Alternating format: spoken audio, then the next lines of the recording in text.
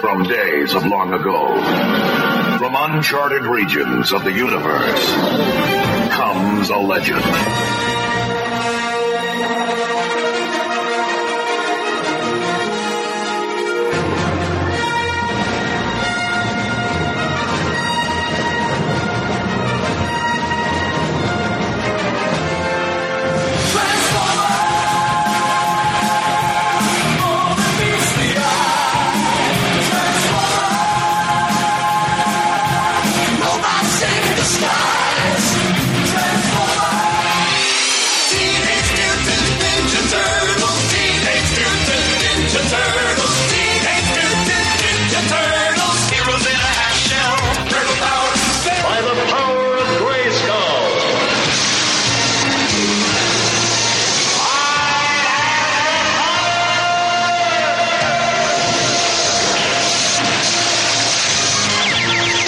Became the mighty Battle Cat, and I became He-Man, the most powerful man in the universe.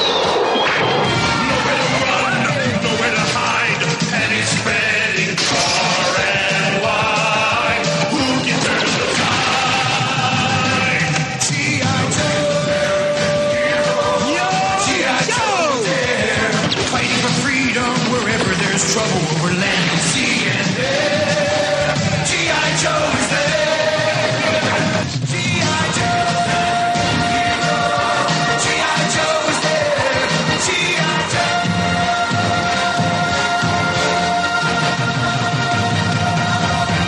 Welcome to Star Joe's Podcast, episode 266, Saturday Morning Adventures. I'm your host, Ryan, and welcome back, everyone.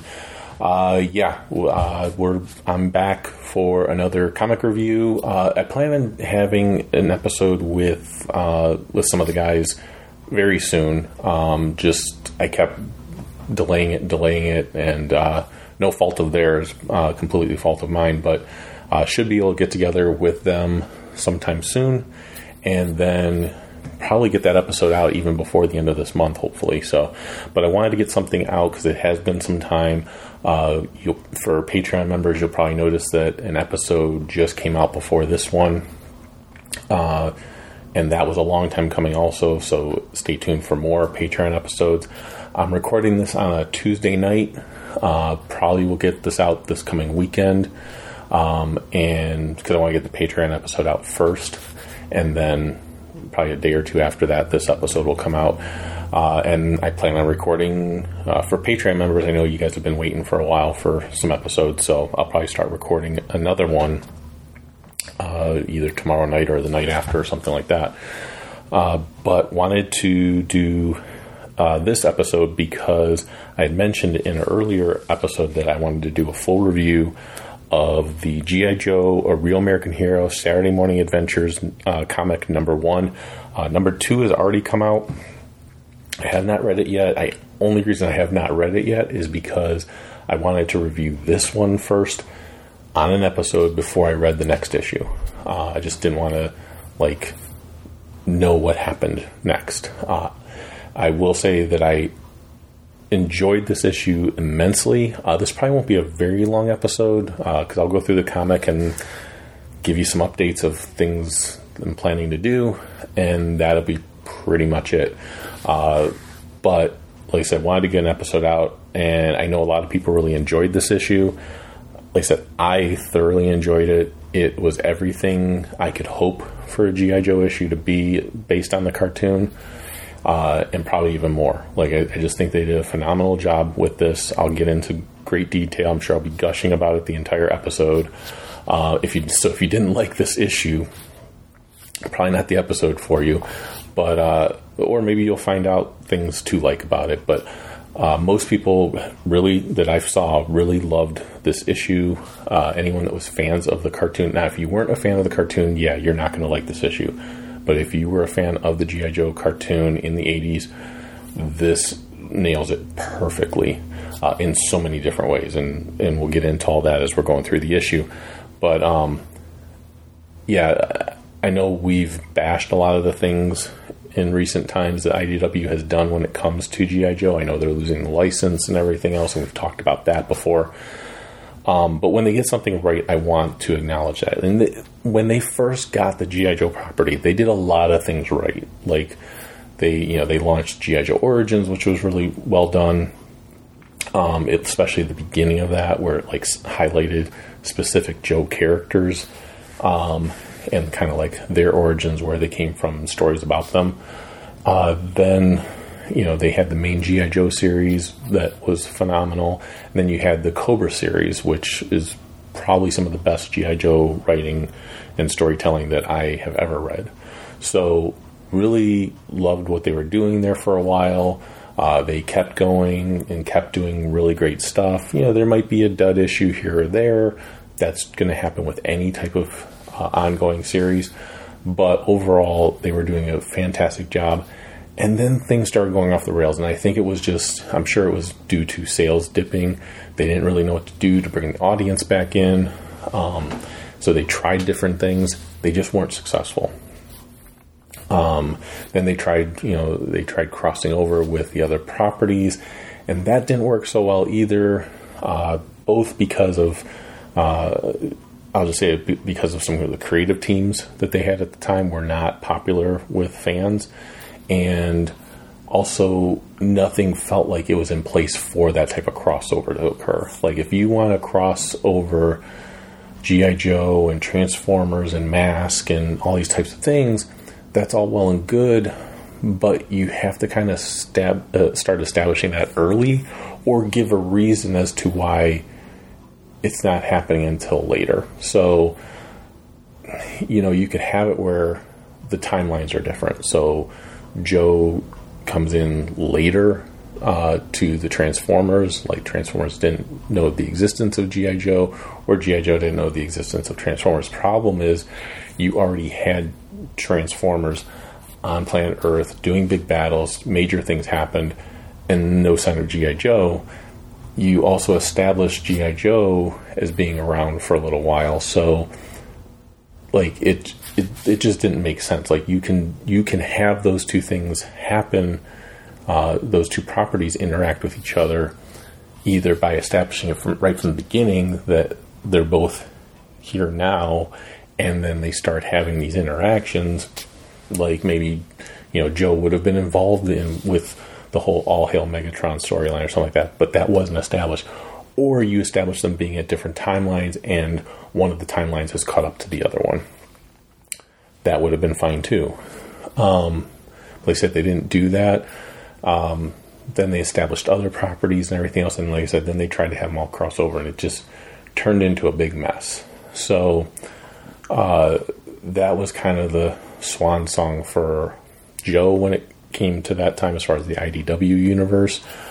Transformers was still able to kind of hobble along, and then start having some success again, and then it seemed like the sales of that started to dip, and then they did a new relaunch, a complete new reboot of the Transformers line, and it's been less than stellar.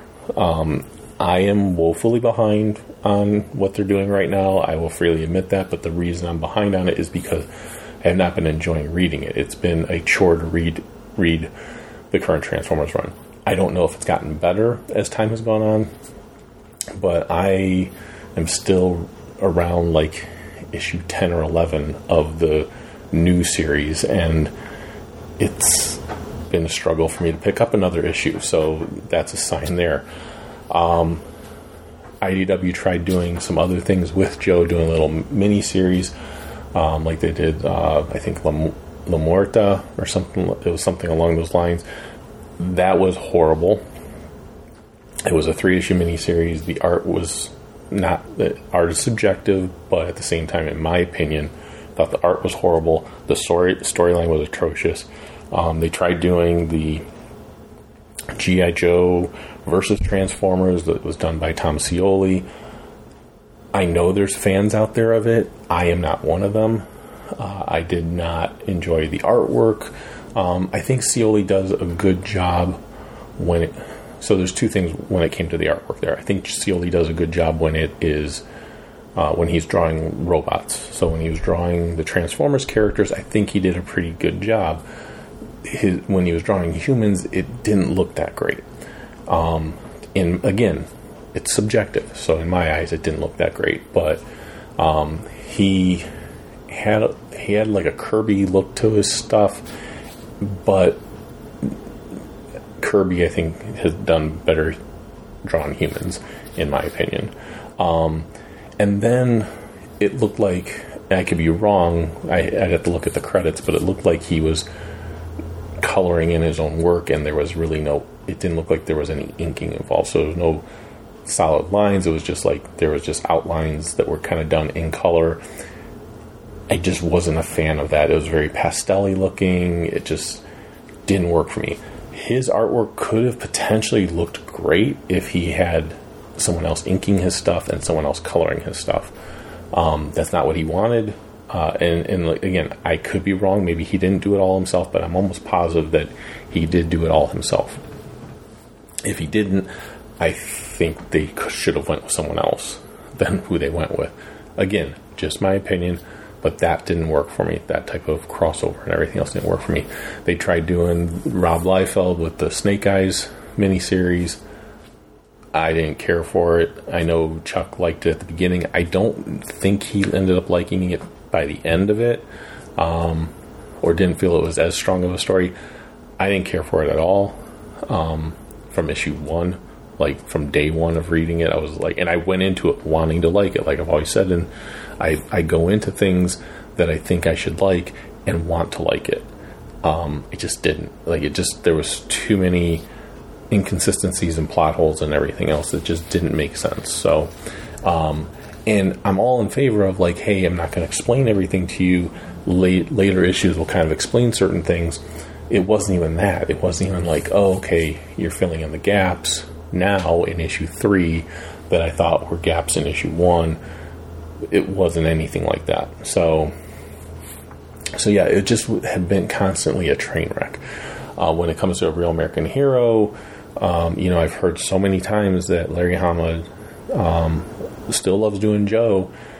It just never felt like it when I'm reading it, because it just felt like he was rehashing the same story. Now, that also could be because he has admittedly said that he doesn't know where the story is going. He doesn't plan out ahead where a story is going to, how it's going to end or where it's going to end. He just kind of lets the characters take him where he's going to go. From, again, not so much not saying I'm an expert at all, but from my point of view of when I'm writing something, I need to know where it's going. Yes, the characters do guide me where they want to go, but you still have to have a plan of where you're hoping to be in the end. And I think that's a little bit of why we kept getting and keep getting rehashes of a story over and over and over again.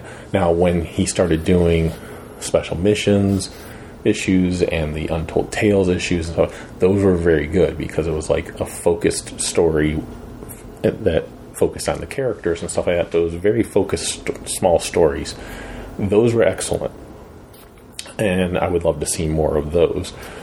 So, now granted, we're not going to now, but yeah, so I don't. So there's been a lot of misses, in my opinion, when it comes to G.I. Joe in recent years. So, like I said, I wanted to shine a light on something that I think was done exceptionally well.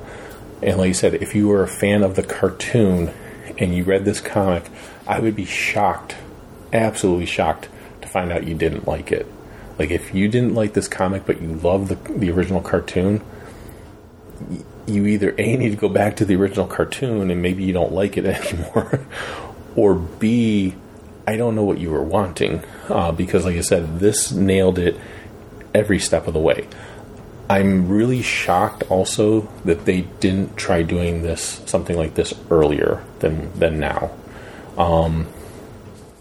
So, because I know we had mentioned many times on the show, like, oh man, it would be great if they did a series based on the cartoon, like pick up with at World's End, or one of the storylines, and just kind of keep telling a story. I think that would have been fantastic. So that's what they kind of did here. They did a mini series. that's very much in the vein of something you would have seen in the cartoon. It's ridiculous, it's over the top, but it works. It works for the medium of what they're telling. So you can tell right from the cover. So I'm looking at cover A, and right from the cover, you have Cobra Commander standing there holding Aladdin's lamp, and there's smoke coming out of it, and then you have all the Joes standing in front of him, underneath him, so he becomes this like looming threat over them.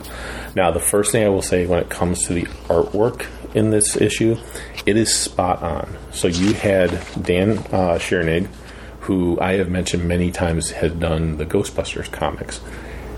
I love his art. I absolutely adore his work on Ghostbusters, and he nailed the art on this.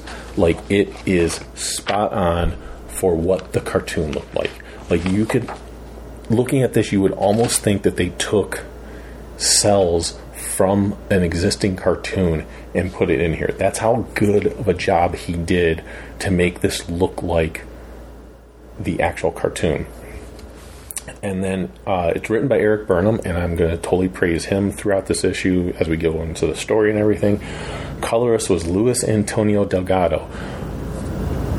Luis, I might be showing some favoritism here, but Luis is also the colorist on my Stealth Hammer issue number 2. I had Chris Sotomayor for a few pages. He couldn't finish it up. I had to find another colorist. I reached out to Luis a while back, and at the time he wasn't available. So I reached out to him again and said, "Hey, would you be available now?" And he said yes. He gave me his timetable and everything else. And Luis finished doing Stealth Hammer number 2. So when I saw that he did the coloring work on this issue, oh my God, it was just so exciting for me, because I'm a huge fan of this issue now, and obviously I have a personal connection now to the colorist with him having done the coloring work on my issue. So, and he's a super nice guy. Like, I never had the chance to talk with him, but him and I emailed back and forth quite a bit, obviously while he was working on my stuff, and he is super polite, super nice, very prompt, communicates really well, lets me know where things are for him, what he's working on. It was a great experience with him. Like, he was just fantastic to work with.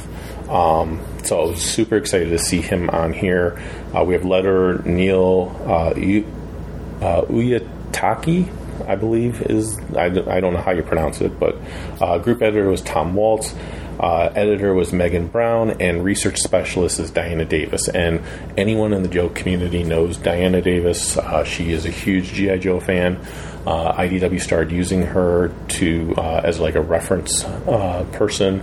So that's why they said research specialist. She's the one that will let them know, basically, did you get it right for the fans? Like, did you remember certain characters are alive or dead?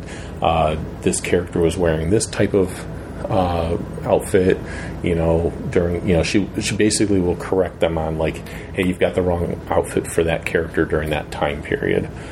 So that type of stuff. And I know she does a bunch of other things too. I'm just giving a couple examples of things that she did for them. So it was very cool to see somebody who is a Joe fan become part of the process. Like, that's what you want. You want someone that can head off those inconsistencies and incorrections. Is that a word? Incorrections a word? I don't know. It is now. But making sure everything's accurate for everybody. So I was glad to see that as well. But yeah, like, the art, the coloring work, spot on for the cartoon. Like I said, you would swear that this came from an actual animation cell. Like, if anyone has this, I still have this. I believe I still have this in my collection. But there was a X-Men cartoon that came out in the 80s that was called Pride of the X-Men, and it was Kitty Pryde joining the X-Men. It had Australian Wolverine. If you ever heard that term before, when it comes to Wolverine, there was Wolverine had an Australian accent basically in this cartoon. So what they did though was they did like a magazine style comic version of that exact story. And what they did was they took still animation cells from the cartoon. So they didn't redraw it or anything like that. They just took animation cells, put it into this magazine size comic, like graphic novel, because it was like a thicker thing, and just added word balloons, just, right from the show, and put the word balloons in. That's what this looks like because it's done so well. Like, it looks actually better than taking animation cells, because there's obviously sometimes with the X-Men one, it would get kind of grainy looking on certain pages and everything else, certain panels. Not the case here, because that's not what they did. This cartoon, I call it a cartoon because that's what it feels like, but this was never an existing cartoon or an episode of the cartoon. But it looks so much like that's what they took and did. It just looks better because they didn't. They actually drew it and colored it and everything. So we open up at Cobra Temple, somewhere in the Pacific Ocean, and the shot we get is pretty much that beach shot that we see in one of the intro scenes, where it's like you have a terradrome that you're kind of approaching, but it's got a huge snake mountain behind it and everything, Cobra head mountain behind it. So that looks really awesome. Then you see a word balloon coming out that says, "At last, this is it." And Cobra, this is exactly what I was looking for. And it's Cobra Commander. He's holding up this egg-looking artistic piece, and around him is some of the Dreadnoks, Zartan, Destro, and Baroness. And Baroness says, of course, that's something Cobra Commander would want. And Destro says it would seem that there's no accounting for taste. And Zartan points out the fact that, we're glad to see that you're pleased, because that wasn't the easiest thing for us to get. And you have Buzzer saying, you'd think, for as ugly as it is, that they would have paid us to take it, though. And Cobra Commander says, yes, very funny. And he pulls his gun out, and Buzzer's like, hey, I didn't mean anything by it. And Ripper then's like, yeah, your taste is your taste, and stuff, which cracks me up, because that's kind of been the thing I've been trying to, like, I got a little personal laugh out of that, because that's the thing I always try to do a good job myself with, but also champion for, is like, you like what you like. And if someone doesn't like something, that's fine. They can like what they like. You like what you like. There's no reason to like butt heads about it or get nasty with each other about it. You can you can have arguments and disputes and everything else. Like, we've been over this so many times, but yeah, let people enjoy what they enjoy. And if you don't like it, that's fine. Move on with your life. So I liked seeing that little statement in there, like, your taste is your taste, and have it come from a Dreadnok of all people, which are not the smartest people in the world. That says something that even they can realize that. So Cobra Commander actually shoots the egg type thing that he had. Zartan's kind of annoyed by this, because he's like, you destroyed it, and we worked really hard to get that. And Cobra Commander's like, don't worry, you will be well compensated. And he says, this is just so I can get my true goal. And he pulls out the lamp, and Destro says, the lamp of Aladdin. And Cobra Commander says the same. And with this in my possession, the world will be at my mercy. Which, Aladdin's lamp is like the perfect G.I. Joe cartoon storyline. Like, it's so ridiculous, so over the top to work with, that it's awesome. Like, we have gone over so many of the cartoons where just crazy stuff has happened and crazy situations. I mean, look at the whole creation of Serpentor, like pulling the DNA from all these different leaders and dictators and everything else. Like, it's crazy. You got Cobra Law, and so like, there's just a lot of craziness that we have gone over on the show, like the conch shell that allows them to control men. So Aladdin's lamp is perfect for this. Now, if you had tried to put this in the regular IDW G.I. Joe or a Real American Hero, would not work. Like, it only works if you're doing it in the cartoon universe type storyline. So, and just to let you know, too, you do get times of Cobra Commander with his long S's and stuff in the dialogue. So I thought they, nailed that and did that very well. So he rubs the lamp. Genie comes out. The genie comes out and says, "You call upon my power 3. You can call upon my power 3 times. What do you wish, O Master?" And Cobra Commander says, "I wish for ultimate power." And that's when the genie kind of points out what the rules are. So he says, "I cannot grant you power that I don't possess." So the genie doesn't have ultimate power, so he can't give ultimate power. He says, "I also can't give dominion over the hearts or minds of other people." So basically, he can't make people fall in love, and he can't, so they can't love him, but he also can't mind control them either. And he can't resurrect the dead. So he's like, beyond that, you may ask anything. Typical Cobra Commander, instead of seeing what he can do, he views these rules as the thing that's stopping him from accomplishing anything. So he says, "This isn't fair." Typical Cobra Commander response in the cartoon.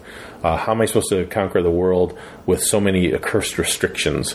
Like, again, he focuses on the negative. He focuses on the things he can't do, which was very typical Cobra Commander in the comics. Like, it was, if you told him one little thing that he couldn't do, it ruined everything.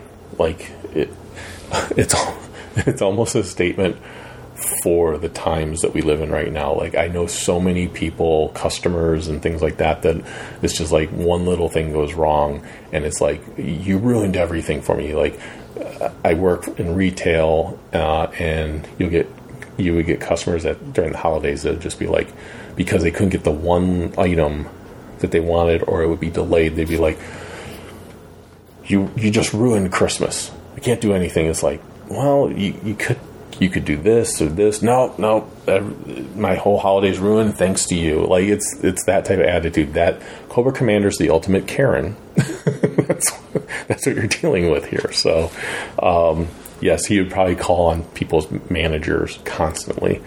But so then Destro chimes in, because Destro is always the voice of reason in the cartoon. He's like, "Commander, I believe I have an idea." So he whispers something to him. He's like, "Ha, yes, perfect." And he asks for a unit of battle android troopers, but gigantic ones that would be loyal just to him. So the genie grants his wish, and he creates 5 gigantic battle android troopers. They're just super huge. And Cobra Commander says, "I know just where to send them." So then we go over to the pit of G.I. Joe, so the main base that you saw in the cartoon. And you have Duke going, "Listen up, we've got training exercises this Thursday, and they're mandatory. On the bright side, we'll be using tanks." And then you have Alpine and Bazooka. Perfect to put them in here, because they appeared in the cartoon so much. They were the comedy duo, and they just nailed, like, Eric Burnham nailed these characters. Like, he nailed so many of these characters, but he definitely nailed these characters, because you have Alpine going, "Tanks, huh?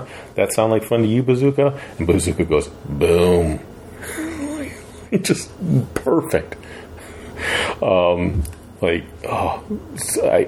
can picture Bazooka or Robert, if you've heard Robert do Bazooka impersonations. It nails it perfectly. Like, I can hear the voices in my head. So then Duke points out that there was an art theft, and normally something they wouldn't be taken care of, but Zartan may have been involved. And just as he's giving information, there's an explosion, and Duke wants to know what happened. Mainframe says, I think I figured it out, Duke. I'm just not sure I believe it. And they show on the big monitor there one of the gigantic battle android troopers shooting at the pit, which this also was perfectly done based on the cartoon, because we often talked about how somehow their monitors could always show stuff at angles that you're just like, do they just have drones and cameras flying everywhere that just can all of a sudden give them this stuff? Like, this is a view from above of that gigantic Bandolier Droid Trooper shooting at the pit, and you would think, okay, are they looking at it from a satellite? Are they looking at it from, like, a satellite would have been able to zoom in really close from some, from various, like, flying devices around, like, drones, what have you. It was just, like I said, I think that was a perfect use of the screens, is to show, like, yeah, we've got that angle, it's right here, it's right now, and everything. So then you get Alpine and Bazooka again, and Alpine says, is that 100-foot tall bat? And Bazooka goes, big robot.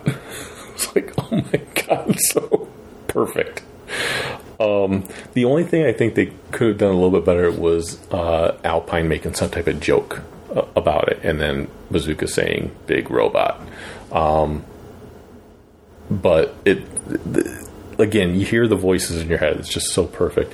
So Duke then says, the saying, the bigger they are, the harder they fall, which, again, such a cliched line. You would totally have heard that in the cartoon. And then they all go, yo, Joe. And then, again, nailing the character perfectly, you have Roadblock, and he's like, if you can fly, get your butts in the sky. Let's go, let's go. So the whole rhyming thing, perfect. Nailed it. So then we get in the sky, one of the Sky Strikers, it could be Ace, I assume. They don't specifically point out who it is just in this moment, but it says, look at the size of that thing, which is totally a Star Wars reference to A New Hope when they're attacking the Death Star. That's, I believe it was Wedge that said it. And then I was like, cut the chatter, blah, blah, blah. So it could be a total coincidence that it's the same line, but it's too perfect of a line for the moment in this comic to not have pulled it right from Star Wars. So, and it's line, I mean, it's word for word from that. So, like, my guess is that it is an homage to the line from Star Wars because they're facing something that they weren't expecting to be that huge. But again, it could be a coincidence. I don't think it is, though.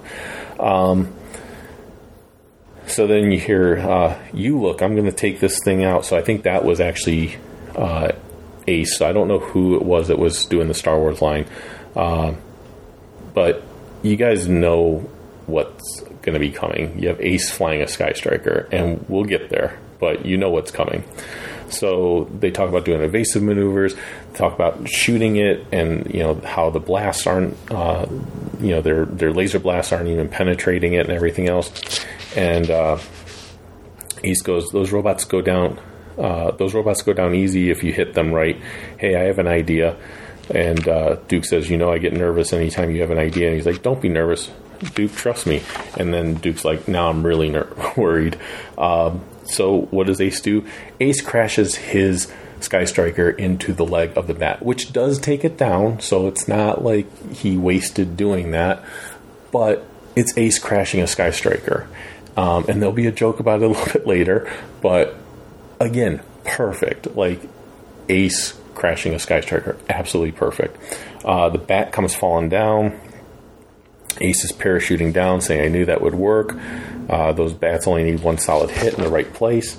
Cobra Commander's super upset. He says, inconceivable. So, again, don't know if it's a Princess Bride reference, but I'm going to say that it is. So, that one probably is way more of a coincidence, but just, I appreciate it being in there. He says, Cobra Commander says those are supposed to be indestructible. And Destro pointed out, like, they were hard-pressed to defeat it with conventional weapons. And he's like, I should have had more than one unit enlarged, which, again, plays to the faults of Cobra Commander in the cartoon, how he wouldn't think to, enlarge all of the bats that I have. He would just think of a unit. And he points out, like, again, this plays into the faults of Cobra Commander. He points out, like, whose idea was it, who decided that 5 was a good number for a full unit? And Destro points out, he's like, possibly the person who haggled on the price of them. So Destro was obviously willing to give him more soldiers in a unit, but Cobra Commander didn't want to pay for them. So that's why there was only 5. But yeah, like, anyone else, if you were to do this move, now anyone else probably wouldn't have done this move, but if anyone else was to do this move, you wouldn't say, give me, make 1 unit of my bats enlarged. You would be like, make them all large, and then you would send them all to the Joe base to take it out. You wouldn't just send 1. Like, I get maybe testing it out or something like that, but test it out on your own stuff or whatever, like, but then send it all to the Joes. Again, showing the flaws of Cobra Commander. So the genie then comes around, and the genie's manipulative because he doesn't want to have to be a slave to someone and their wishes. So he's trying to manipulate Cobra Commander. He's like, it would be easy to add more. A second wish is all it would take. Cobra Commander's like, yes. And then he's like, no. So there are moments when, and this is just like the cartoon, where there's moments where Cobra Commander's about to give in to something, and then he realizes the error of that, and he lashes out right away. So that did happen in the cartoon quite a bit. So he points out, like, you're just trying to trick me to waste my wishes. So then Baroness points out that, there's no need to use wishes hastily. There was a force field emitter that they were working on before, and Destro points out, oh yes, absolutely, there was a prototype, however it was too large for their uses and everything else, but now under the circumstances it can actually work out really well, and it'll protect the remaining bats that they have. So he's like, yeah, let's go ahead and Cobra Commander's like, let's go ahead and use them. So then you have Duke approaching Sci-Fi, which I thought was really cool, because I know we got Sci-Fi in the cartoon later. Obviously it was later because he was a later wave, but I feel like it was like extremely rare that we saw him. Like, we may have saw him in 1 or 2 episodes, and I don't ever remember him having a prominent role. Maybe never a speaking role. I don't recall. Maybe anyone listening to this can let me know. Did Sci-Fi, number 1, did Sci-Fi appear in the cartoon, or am I remembering that wrong? And number 2, did he actually ever speak? I kind of start feeling like he appeared in the Deke cartoon version. They never appeared in the Sunbow one, but I could be wrong about that. But yeah, I can't picture his voice if he ever did speak. But those later cartoons, I wasn't as much of a fan of, as most people weren't. So it was very cool to see Sci-Fi here. So Duke's like, basically asking him, like, what do you come across? And he's like, I don't think that these bats were built large, because there is microchips in here that are built bigger than anyone would have made them. So, and he mentions Intech as being the one that made them. And that's another thing.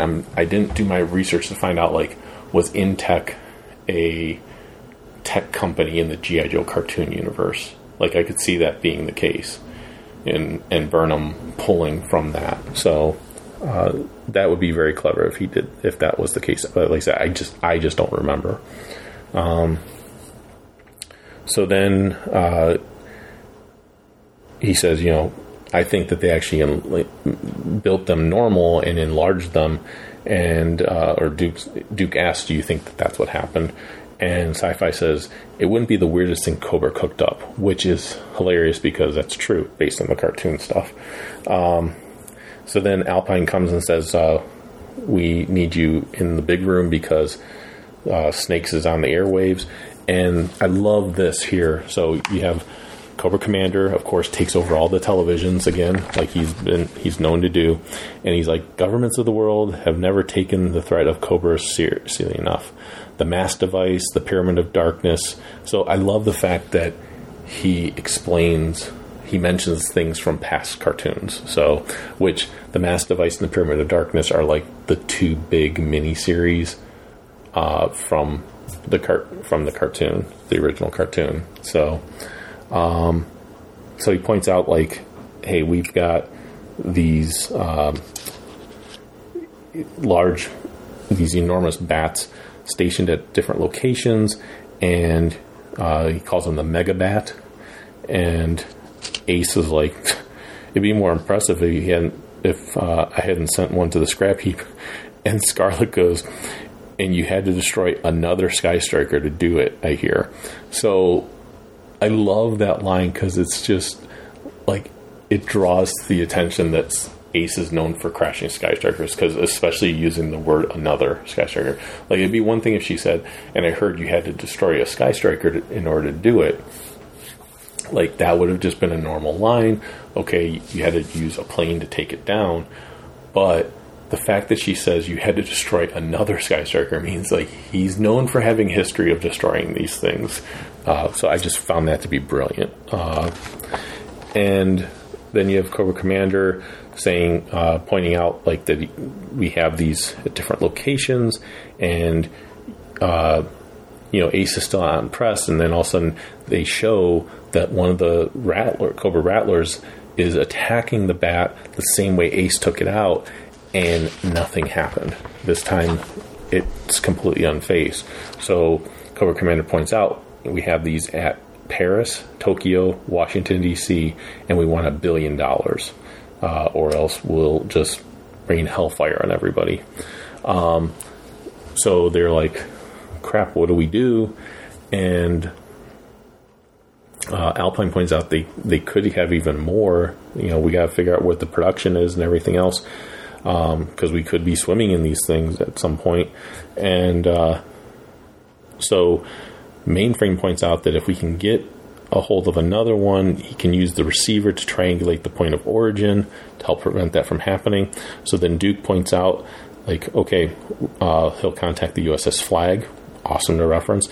It's in the Pacific to tell him about Tokyo. Flint and a team are running training exercises with NATO forces in Brussels, so we'll get them to go over to Paris, and then we'll take care of the Megabat heading our way, meaning Washington, D.C. Then we'll send Cobra back under their rock, and then you hear them say, Yo, Joe, and next is 3 heads of the serpent. So I love the fact that now you have your MacGuffin set up like they did so many times. And I love the fact that there's 3 different locations to go to, which happen quite often. A lot of times in the miniseries, there was always like multiple locations to go to. Usually 3. 3 seems to be the magic number. It definitely was a magic number for a lot of storytelling in that time period. So I love that they set all that up. And you have different locations as far as like, you have out in the ocean, you have in Europe, and then you have in the United States. Different elements. So I think the only thing that could have been better, but there wouldn't have been targets, is if you had like one attacking the Antarctic or something, and then one out in the jungle somewhere, like different actual environment, one in the desert, but that wouldn't have been realistic. And I know I'm saying realistic with mega bats and everything else, but you know what I mean. Like, of course he's going to threaten to attack major city locations. So I think these were great. It's kind of funny when you think about it, because horrible stuff's going on in the world, so this isn't funny at all. But Russia's attacking the Ukraine. Timing wise, it would have been funny if one of the cities had been Moscow, just because of what was happening. And then it's like, okay, well, let the bat attack Moscow. Go ahead, because you're doing bad things right now. I do feel like, so not to go into a real world tangent, but I do feel bad for the people of Russia, because they don't really know what's going on right now. Of course, I feel horrible for the people in the Ukraine. It's horrible what's happening to them. I love the fact that they're fighting back. I know they have the support of the world, most of the world behind them and everything else to stop Russia and everything else. So it's horrible. and I only bring it up because, like I said, it would have been a very humorous, weird situation had one of the cities been Moscow in this comic instead of the ones that they picked. So, and I could have seen it being Moscow with this being based off the 80s cartoon because you had, Cold War going on at the time and everything else. So it would have been interesting. But probably a very smart move to not have picked Moscow. Although, also with the Cold War going on, that may have been a reason to not have picked Moscow as one of the major cities. Because there wouldn't have been there would have been already tensions going on and stuff like that. So then we turn to the next page, and we get a G.I. Joe PSA. And when I saw this, I cracked the hell up. I was like, oh my God, they put a PSA in here. I'm assuming the other issues are going to have that as well. But it's like letting you know the episode has ended, even though it's to be continued. And I wonder, too, would this all have happened in one episode of G.I. Joe? I almost feel like this would have been 2 commercial breaks. Or, like, not 2 commercial breaks, like the start of an episode, a commercial break, and then coming back. And usually there was 2 commercial breaks and then the end of the episode. So you would actually have, like, 3 segments.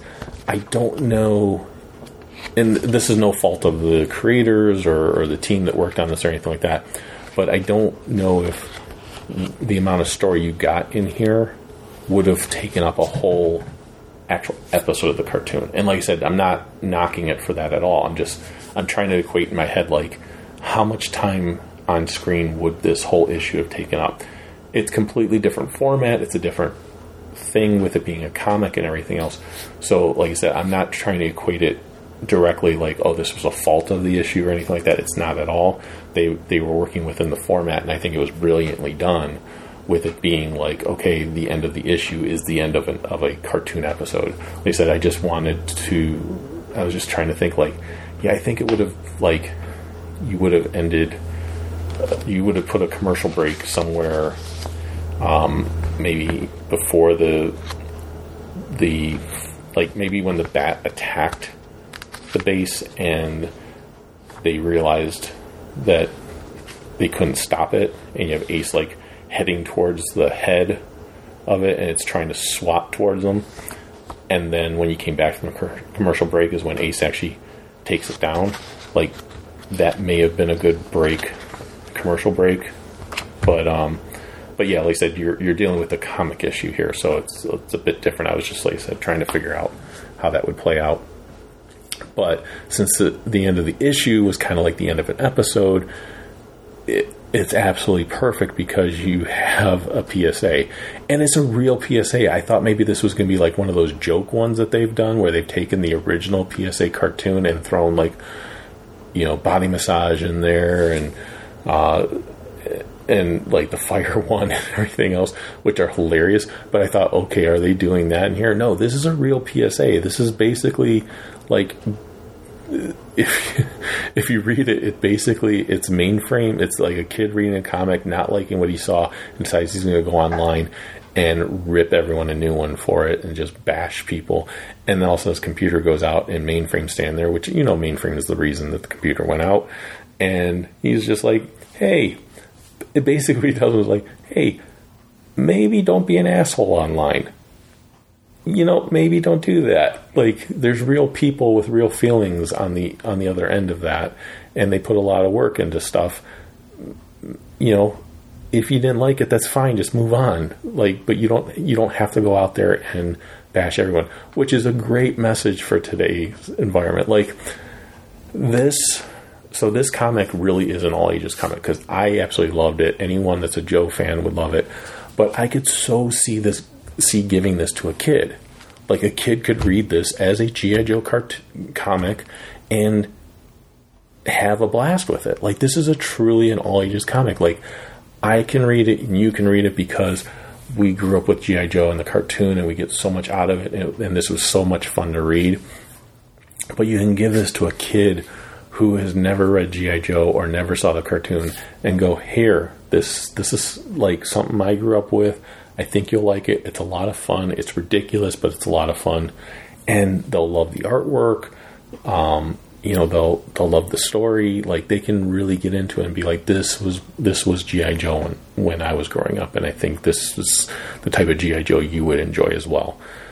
And then you give them a PSA at the end of it that basically tells them don't be an asshole online to people. I love, like, it was just so, this issue was so perfectly done.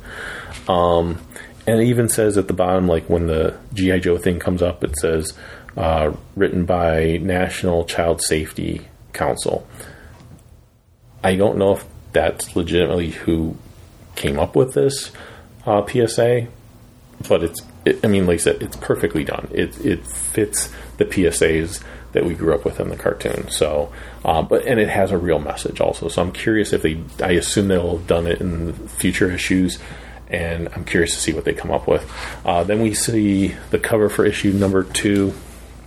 And the thing I love with that is we see Quick Kick, like, being airdropped towards another giant bat, and we see the dragonflies, so we're probably going to get Wild Bill.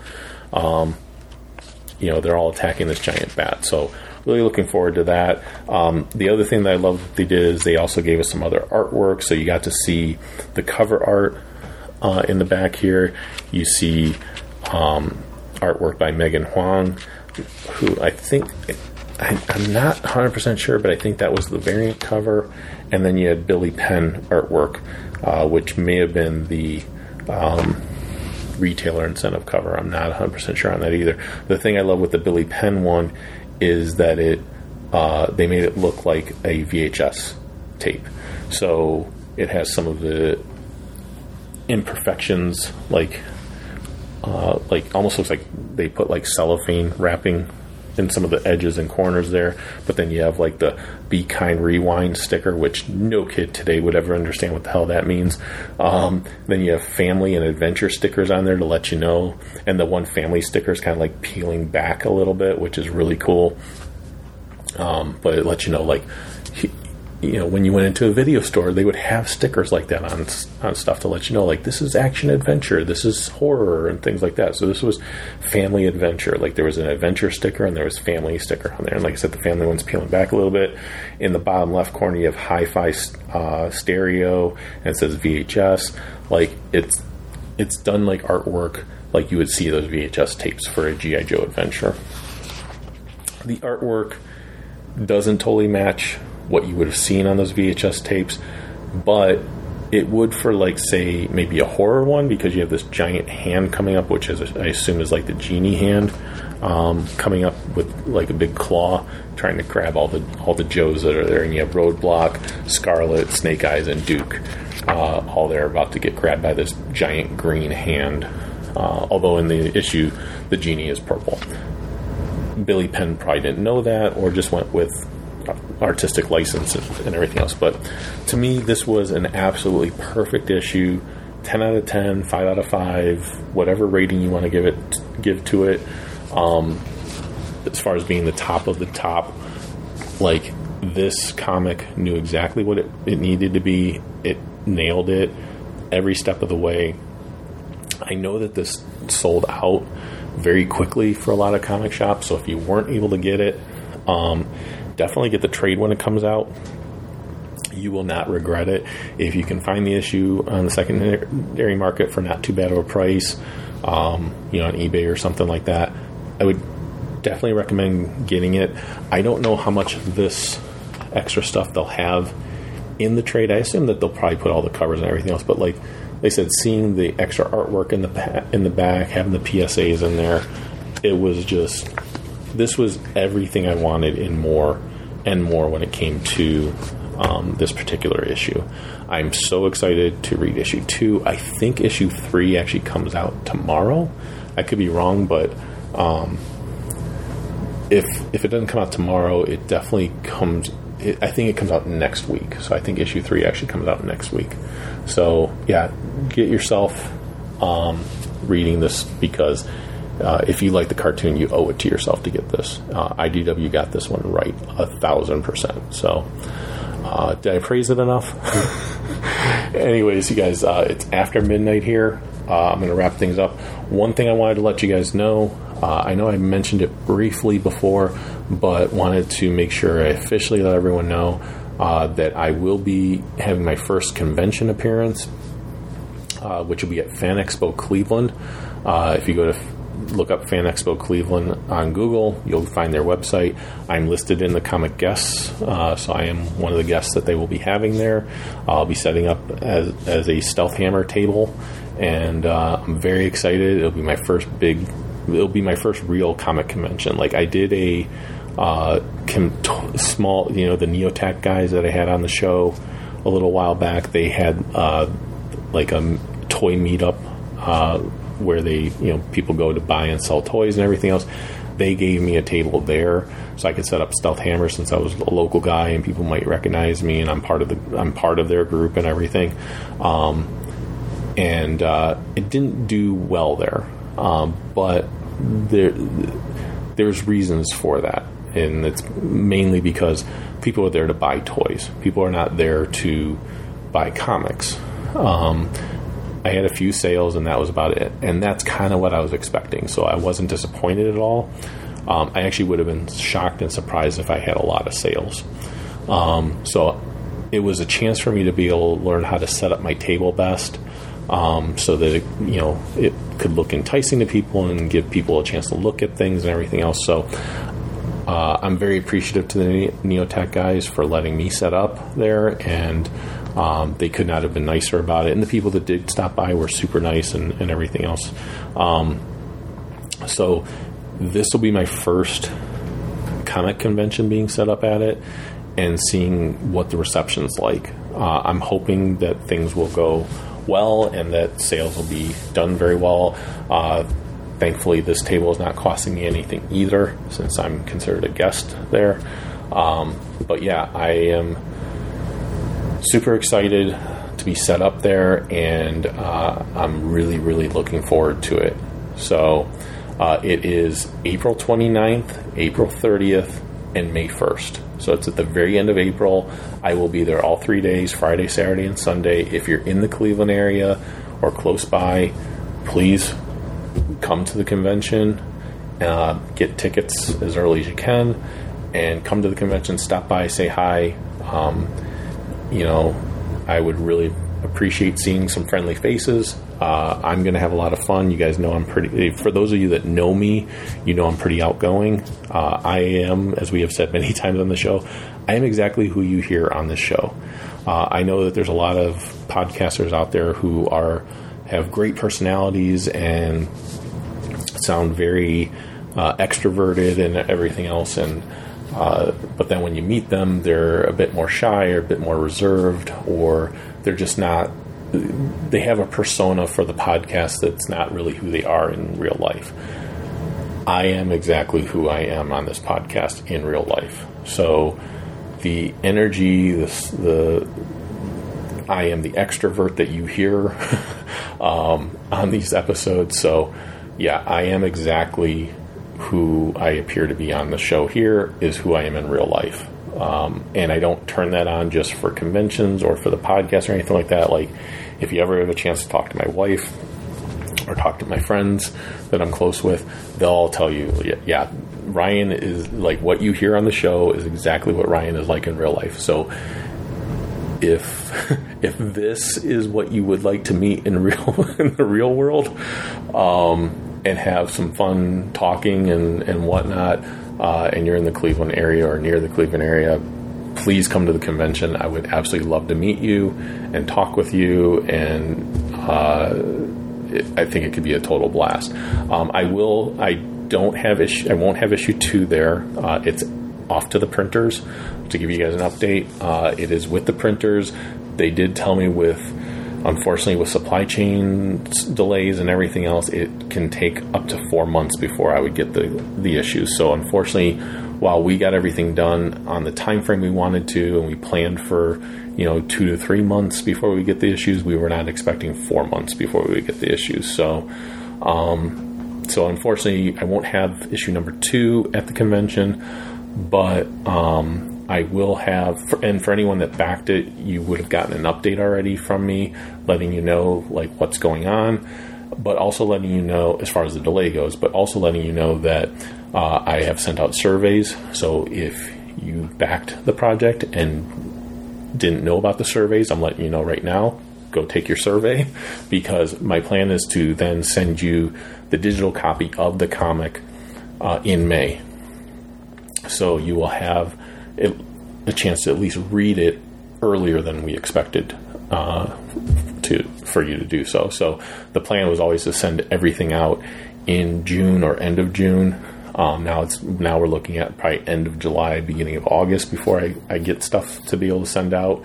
So I was like, okay, then let's move up the timetable on the digital copy. So people will be able to read it. So that'll be great. But at the convention, I will have things that will be convention exclusives. So I'll have some of the stuff that I had in for the backers. So there'll be prints, there'll be bookmarks available. So the mini prints that a lot of people got, when you got a physical copy last time, you got at least one mini print. If you got one of the packages, you got all 5 mini prints. If you got one of the packages, you also got one of the bookmarks. If you didn't get those things, I will have those available. So those will be for sale. But things that nobody got in their packages, because we didn't have them created at the time, is I'll have full-size prints available, so 11 by 17 size prints. And that will be of Robert's cover and of one of the pinups, which is the Ari riding Watts, the robot, chase scene where you got all the different Tokolosh goblin creatures. That just seemed perfect with Joel's artwork, how much detail he put in there to have that blown up in a big size so you could really see like all those creatures. Because there's a lot of references in there and everything else. It's really awesome. Joel did an amazing job. So I did those two because I thought those would be the ones people would be most interested to have at a larger size. And then I will have magnets. And these are like pretty big size magnets. They're like 3 inches by 5 inches, like somewhere in I think that's the size of them. So they're pretty sizable magnets and various images. I think there's about 5 or 6 different images for those. So I'll have those available. I was going to have pins available for purchase, but the ones we got them at a low price because they were offering a deal. And then when we got them, we found out that the backs tend to fall off pretty easily. So I wouldn't even feel right giving those out for free. So it was a failed experiment. I will probably have pins at some point in the future, but I found a pin company. It'll be a little bit more pricey, so I'm kind of waiting until maybe the next convention or kind of see if there would be an interest in pins being created, because they'll be a little pricey. And I want to make sure that like someone's willing to pay like $5 or $6 for a pin. I don't know if they are. So, but we will have, like I said, the magnets will be, I believe I'm going to have those at $5. And like I said, they're big size magnets. These aren't like small things, and they're nice and durable. I have them hanging up on my fridge. They're awesome. Always want like the best quality. The large prints, I'm going to have 10 for $10 or 2 for $15. So you can, if you didn't get the first issue, you can always get the 2 large prints and the comic for $20. I will have some of the protectors for sale also when it comes to 11 by 17. So those can be purchased as well. I'm not going to have a lot of them, but I will have some, so people can buy those to put the prints in. So yeah, there's going to be some cool stuff available for people to buy and for them to just check out. Like you can come and see. I'll have a huge Stealth Hammer banner behind me. It's very cool looking and everything else. And one thing I just want to make very clear also, like a lot of these extra things did not come from Kickstarter backer money. These are things that I have paid for, my wife and I have paid for out of our own pocket, because we believe in what we're trying to create here very much so. Like I really am excited about what this world is that I'm creating, and I love the team I have behind me. Joel has been incredible coming up with like designs and everything else, and I'm going to be working very soon to get things worked out with him so that if anything ever took off, like I want to make sure he gets well compensated for those things, because while he may not have come up with the design for a few of the main characters because those were established before, he still came up with a lot of the designs for a lot of the extra characters that have come out since. Him and I very much have had an awesome collaborative team effort in creating these things. So there's a lot of excitement, but like I said, I wanted to make it very clear, like when you see the goals that we had and what we achieved and everything else, 100% of that money went into making the comics and the rewards and everything else. I can say the only thing that probably came out of that money that didn't go right back to the backers is the amount of comics we had made. So we did print a certain amount, and we obviously had a lot more left over so that we could sell some afterwards. So I sold some to the comic shop. I can sell some at the conventions and everything else. That some of the money from the Kickstarter went towards making sure we can make that many issues. That's true for every comic creator. Like if you think the comic creators that are doing Kickstarters are only having printed as many as they have backers, you're probably kidding yourself. But I think everyone knows that. Like the first time we had 500 issues made, and then I had to go back and have another 500 issues made, and that extra 500 issues made came right out of my pocket. And then so this time we had 1,000 issues made, and I still have a lot available from the second 500 issues that were made. I think from the first issue we had around 600 issues that we sold. Like if you count the backers plus what we sold, it was about 600 issues that were sold, which is pretty awesome considering most of that was like outside of the Kickstarter backers was local stuff in the Ohio area. And through people I knew, like just social media wise and stuff like that wanted to buy it. So I still have probably around 300 to 400 issues. Some of that is going towards the latest Kickstarter backer, but then a lot of it is going to be sold at conventions and stuff like that. The thing I can tell you is if anyone out there is even remotely upset that, oh yeah, my Kickstarter money went towards making a bunch of extra issues for you to sell, the thing I can tell you is that 100% of that money from selling those extra issues is going into future issues of the comic. So the more I can sell at conventions and everything else, the more I can reinvest into the next issue of the comic, and maybe, hopefully, if we do another Kickstarter or something like that, the goal hopefully maybe doesn't have to be as high, or we can do more things, or something like that. Right now, I am not taking any money or getting any money from this creation. I am simply doing it as something that I love doing and want to get it out there. Yes, eventually I want to be able to make money from it. But right now it's about getting the story out there and getting people interested in the story. Any type of income from it and everything else that I would actually make from it will come later for me. As long as I get people interested in the story and that someone wants to pick it up and everything else, then I can reap the benefit of, okay, now I can take some income from it. But as it is right now, I'm working a full-time job. I'm doing the podcast. And I know I have Patreon members, and I'm extremely grateful for them, but I don't have like a ton of Patreon members. So it's not like I'm making a lot of money from the podcast, and 100% of that money goes right into like some of the costs of doing this show for the website and stuff like that. But yeah, right now, everything that I'm doing for the comic is for the future of the comic. So any money that I make is going right into future issues. And if you've been enjoying the issues, it's going to benefit you. Then I do have these extra issues to sell and everything else. So I know most people don't care, but I'm just someone I like to make sure that I'm covering my bases, and I'm letting people know and be very transparent about, hey, here's where your money went. It went towards paying the creators. It went towards making the products, and none of it went to me. And I don't say that to be all magnanimous or anything like that, but right now for me, and really in the future, the goal for me is to keep telling this story and keep getting the story out there and getting people interested in it. Yes, eventually I do want to make money from it. That would be awesome. That's the dream, right?